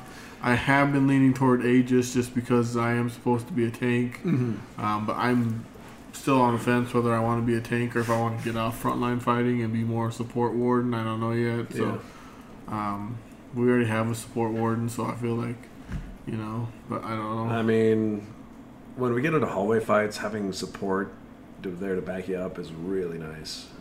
But also when we're out in the open, having a couple extra tanks is also real good. Go Warlock, he says. Yeah. So that, I mean, I think those have been the two I've been looking at. I know I've also been looking at Druid because of some in-game things. Now I've been looking at the Path of the Earthwalker and some things like that. So, well, as Gray, I've been following the Path of the Earthwalker for a little over a year now. Yeah. And it's probably one of the easiest paths to follow. And it's I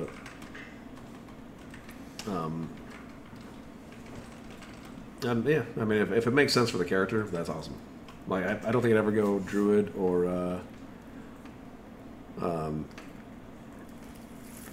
think I'd ever go Druid or Ranger as Gray because it don't really fit my character.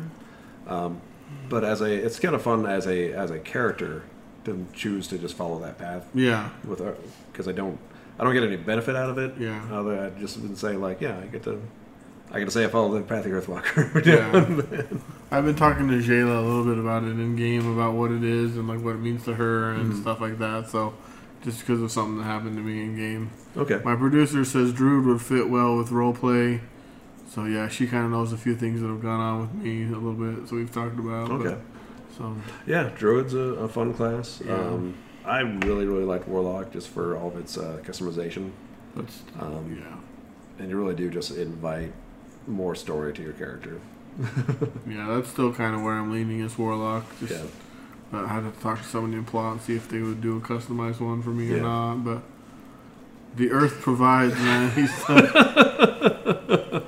That's a reference to a hippie druid that we have that comes into town. Yeah, well, less of a druid, more of just a random hobo. Yeah. He's not actually a druid at all. Oh, he isn't? No. Oh. Common misconception. It's an NPC named Ik Jarjuk. And he basically is just... He's just steals food from people. Oh, yeah? Not players. He'll just show up, and the player will show up and just be like... pull out this loaf of bread, of like really nice artesian bread, and be like, the forest provides. And we're like, there's no way the forest came up with that. That was, what? How did you get that? The forest provides, man. It's when that particular player just I've wants never to... met that guy, and I'm kind of bummed because he sounds so much fun. Like, Jar Jar, he's really funny. Yeah. The forest provides. Yeah, a lot of people thought he was a druid, and somebody even asked him for druid training. He was like, yeah, okay. And they just went and sat in the forest and just, like, sat there for, like, 10 minutes. Oh, no. And she was like, so am I getting any training? He's like, actually, no. He goes, none of this is even sinking in. None of this makes any sense.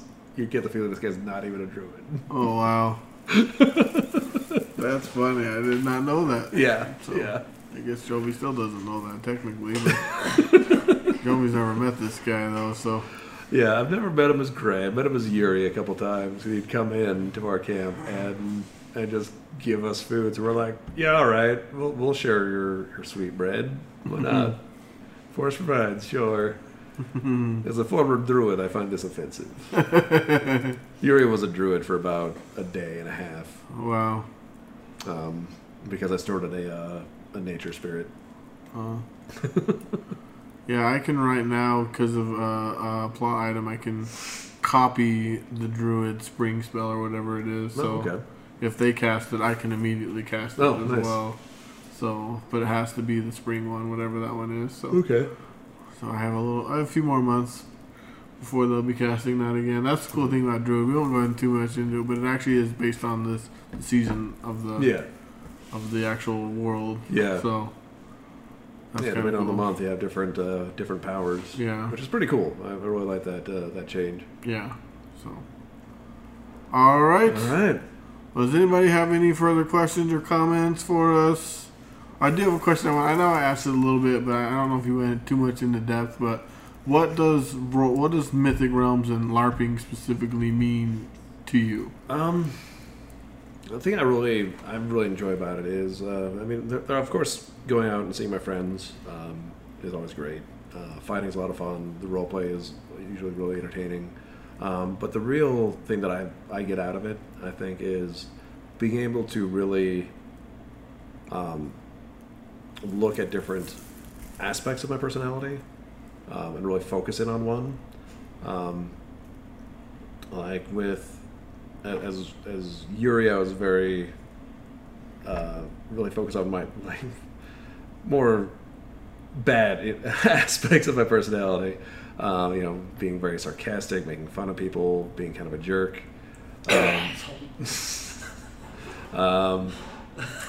LARP is eating your friends. Not exactly emoji. Well, that's a quote from me from season 1, episode 1. Oh, eating your friends? When we were talking about Lita when she ate. Oh, gotcha. Troy's character. Zisto. Zisto, yeah. So Zisto. that's a quote from that.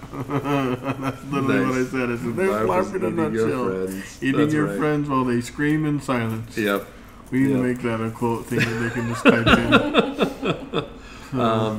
I know. I really enjoy it for exploring other aspects. Like, so Yuri, I was a real jerk. As Gray, I really wanted to make sure I was putting myself forward and to being more of a working on trying to be more of a leader and more of something people could depend on. Because being a jerk was a lot of fun in its own way, but it was also very isolating. Yeah. Like, who really wants to hang out with a guy that constantly makes fun of you? Yep. That was a bully. Whereas Gray, I've also... thank you. Boji likes Gray. I like Gray. And so as Gray, I try to be a lot more friendly and a lot more... try to be more of a leader. And I've really been able to explore that with being part of the Mercenary Guild and potentially... Maybe even stepping into the role of sheriff sometime, potentially.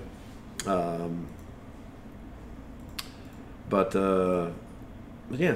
I like LARP because I get to really explore in a very safe environment. Yeah. Different, really get a look to and develop new strengths.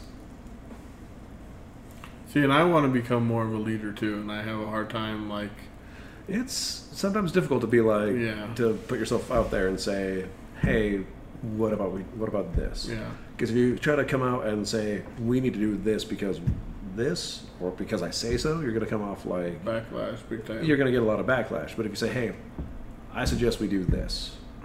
Here's why," or when somebody says, "Hey, I'm going to be a dick about something," you can say, "No, that's not okay." And really, it's difficult. It's hard to sometimes to come out and do that. I mean, I know there are some people it probably comes naturally to, but a lot of us, it's we're the closet nerds. We feel safest in front of a computer monitor or rolling some dice with our friends, and then going out into this park with a whole bunch of people that a lot of people you don't really know that well, and trying to be like, hey, here's the way it is, or here's my idea. What do you think of that?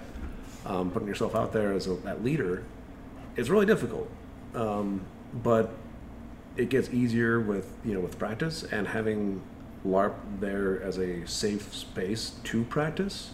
Because worst case scenario, I go out there, I say, hey, here's my plan, let's do this, and people say okay, and it fails.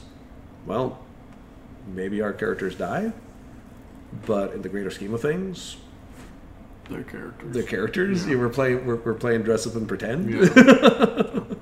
Yeah, I've been slowly trying to build myself up too. Like I don't want to just jump into it, but it's kind of hard with some of the other personalities around because they already do it. So it's like, all right, there's no reason for me to even say anything. But there have been some opportunities that have arisen that I've taken to try to slowly put myself out there too to be a leader. But Yeah, it's tricky, but yeah, it's important. I think it's difficult to do, but I think you're going to find it really rewarding. yeah, I'm a little worried that they might ask me to be sheriff, to be honest, because of a conversation I had with Lord Oren. Oh yeah. Yeah, it was just, I was like, look, I know originally I told you I want to be sheriff, but I feel like I'm too kind to be sheriff. And we had a very long conversation, and I was like, crap, I think that he might look at me more now because of that conversation. Yeah, I told him, I was like, you know what, I'm very happy in the Mercenary Guild, but I would be happy to step into the role of sheriff. You know, if you feel like that's something that would be benefit to the town. Yeah, And that's the truth. I would like to be sheriff, sure, but if somebody else gets it, I will be more than happy to support them as well, Yeah. and and continue doing what I'm doing in the Mercenary Guild. yeah, So I've really enjoyed being in the Mercenary Guild and being able to say, all right, here's here's the plan, here's what we're going to do, here are these jobs that we need done. So I didn't think about this until just now. There are some other, like, actual in-game benefits of joining the guild, like the attunement. Oh yeah, man, we completely forgot about that. Yeah, we didn't even think about that. Yeah, so the guild leaders all have magical armbands. Are armbands that signify not only we're part of the Kingdom of Falcon Crest, or citizens of Falcon Crest, but also the guild heads' armbands are imbued so that any member of the guild can come and attune themselves to it and gain benefits based on which chapter of the guild they're in. Yeah. So as somebody in the Mercenary Guild, they can attune to it and gain a bonus use of the Vigor skill. I think the Mages Guild lets you get a bonus use of like a Rune of Power, which gives you a double packet on your at-will spellcasting for 5 minutes. And then the Merchants Guild lets you do A consumable twice. you isn't can it? consumable a second time, so most people use that to do restore spirit selves Yeah. or raise dead selves, Yeah, that one's huge. which is huge. Yeah, that one's a really big deal. Yeah. And then the Healers Guild, I think, is you can do a heal 10 after bringing somebody else from First Guild or First Aid. Sorry, the Mercy Guild wants you. He points at Toby Smash. That's what Boji says. But Yep, it's 'cause true. I have refused to join any guilds for various reasons. Oh, really? But yeah. Really? Why is that? Just I don't see the need. I mean, that attunement's kind of nice. The attunement's nice, but like, I still go on Mercenary Guild quests without being in the Mercenary Guild. I still get stuff handed to me from the Merchants Guild, even though I'm not in the Merchants Guild. Like, to me, it's like all I see is that I have to pay dues with no So you got additional so benefit. you're getting all the benefits and none of the other responsibility. and I don't have to pay for it. Okay, I see how it is. Yeah. So I mean, I don't. So you're I've told that to Valorant to his You're face. just sapping it up, huh? I guess so. I mean, Okay. there have been a few like exclusive ones where you're like, if you're not Mercenary Guild, you can't go on. I haven't gone on those. Yep. But Yep. for the most part, when the Mercenary Guild gets a job, you just open it to the town, and I go.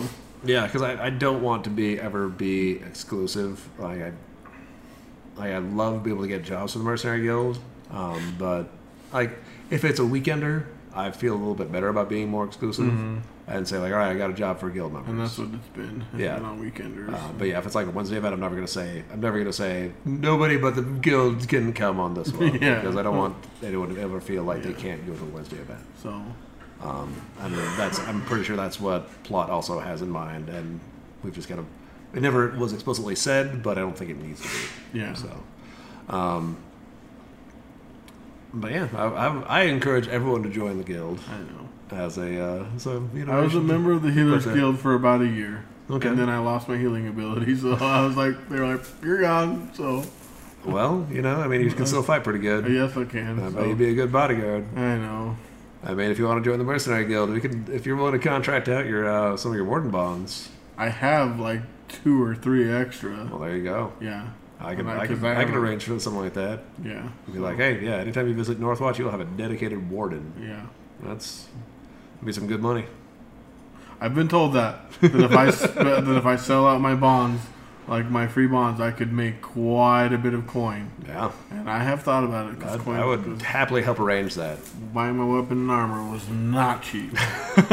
So I have thought about it, and I have a lot of extra slots right now, and there's nobody else in town that really strikes my fancy other than maybe Gray. But even we've talked about that in the game, and you've kind of been like, I'm okay without it. So I really probably should get like a warden because warden war. So, but I'm trying to build up as many levels as I can because I love that the resistance to mind control. Oh yeah. So like I only want to have like 8 bonds at max, and then Sonya had like a ridiculous number. she said like 15 or 20, and that's where I want to get to. I will only have like 8 actual bonds, but I want to have double that. Yeah. So on the event that the Gyarados is retired, something effect went out and severed all of our bonds. Yep. And Suzanne was able to be like, if I have available slots, going to rebond them. And Mike was kind of like, yeah, okay.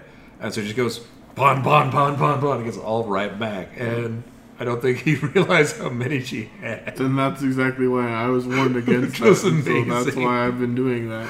Yeah. They're like, they'd like to sever bonds, so it's good to have free it's slots. only happened once that I've ever seen.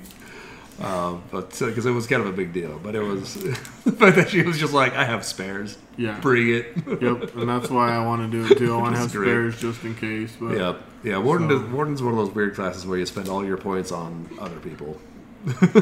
yeah, and they have to spend some too, but Yeah. And Not that's nearly what as makes much as a warden. no, though. I have to spend a lot for sure. So, All right. so perfect. Well, that's everything. We talked about that last thing with the guild, which I totally forgot about. So, Yeah.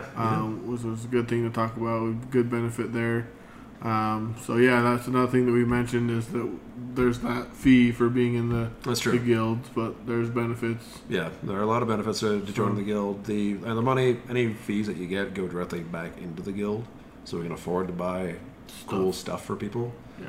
And, Bodhi says, I love my bond Yeah, stuff. yeah, Warden Bond stuff is great. Yeah, I am level 3, so you get that Assassinate to Bleed ability, which That's is huge for fantastic. most people, actually. Yeah, that's pretty phenomenal. So- Not a lot of stuff reduces Assassinate, Yep. so that's pretty great.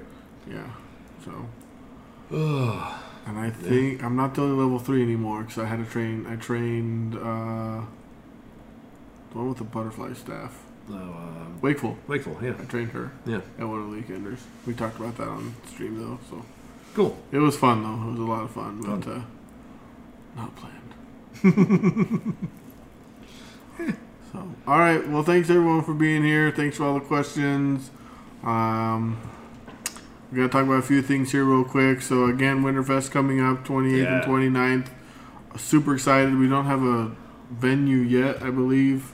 I think it may end up being at Castle. I think so. They were talking about doing the upstairs or something like that. So for one part of it, and then downstairs for the other part of it. So that was the last thing I heard. So I know they're looking for somewhere else, but I haven't heard anything yet. so none of that's official. That's just all rumor mill. So don't go quote me on that. But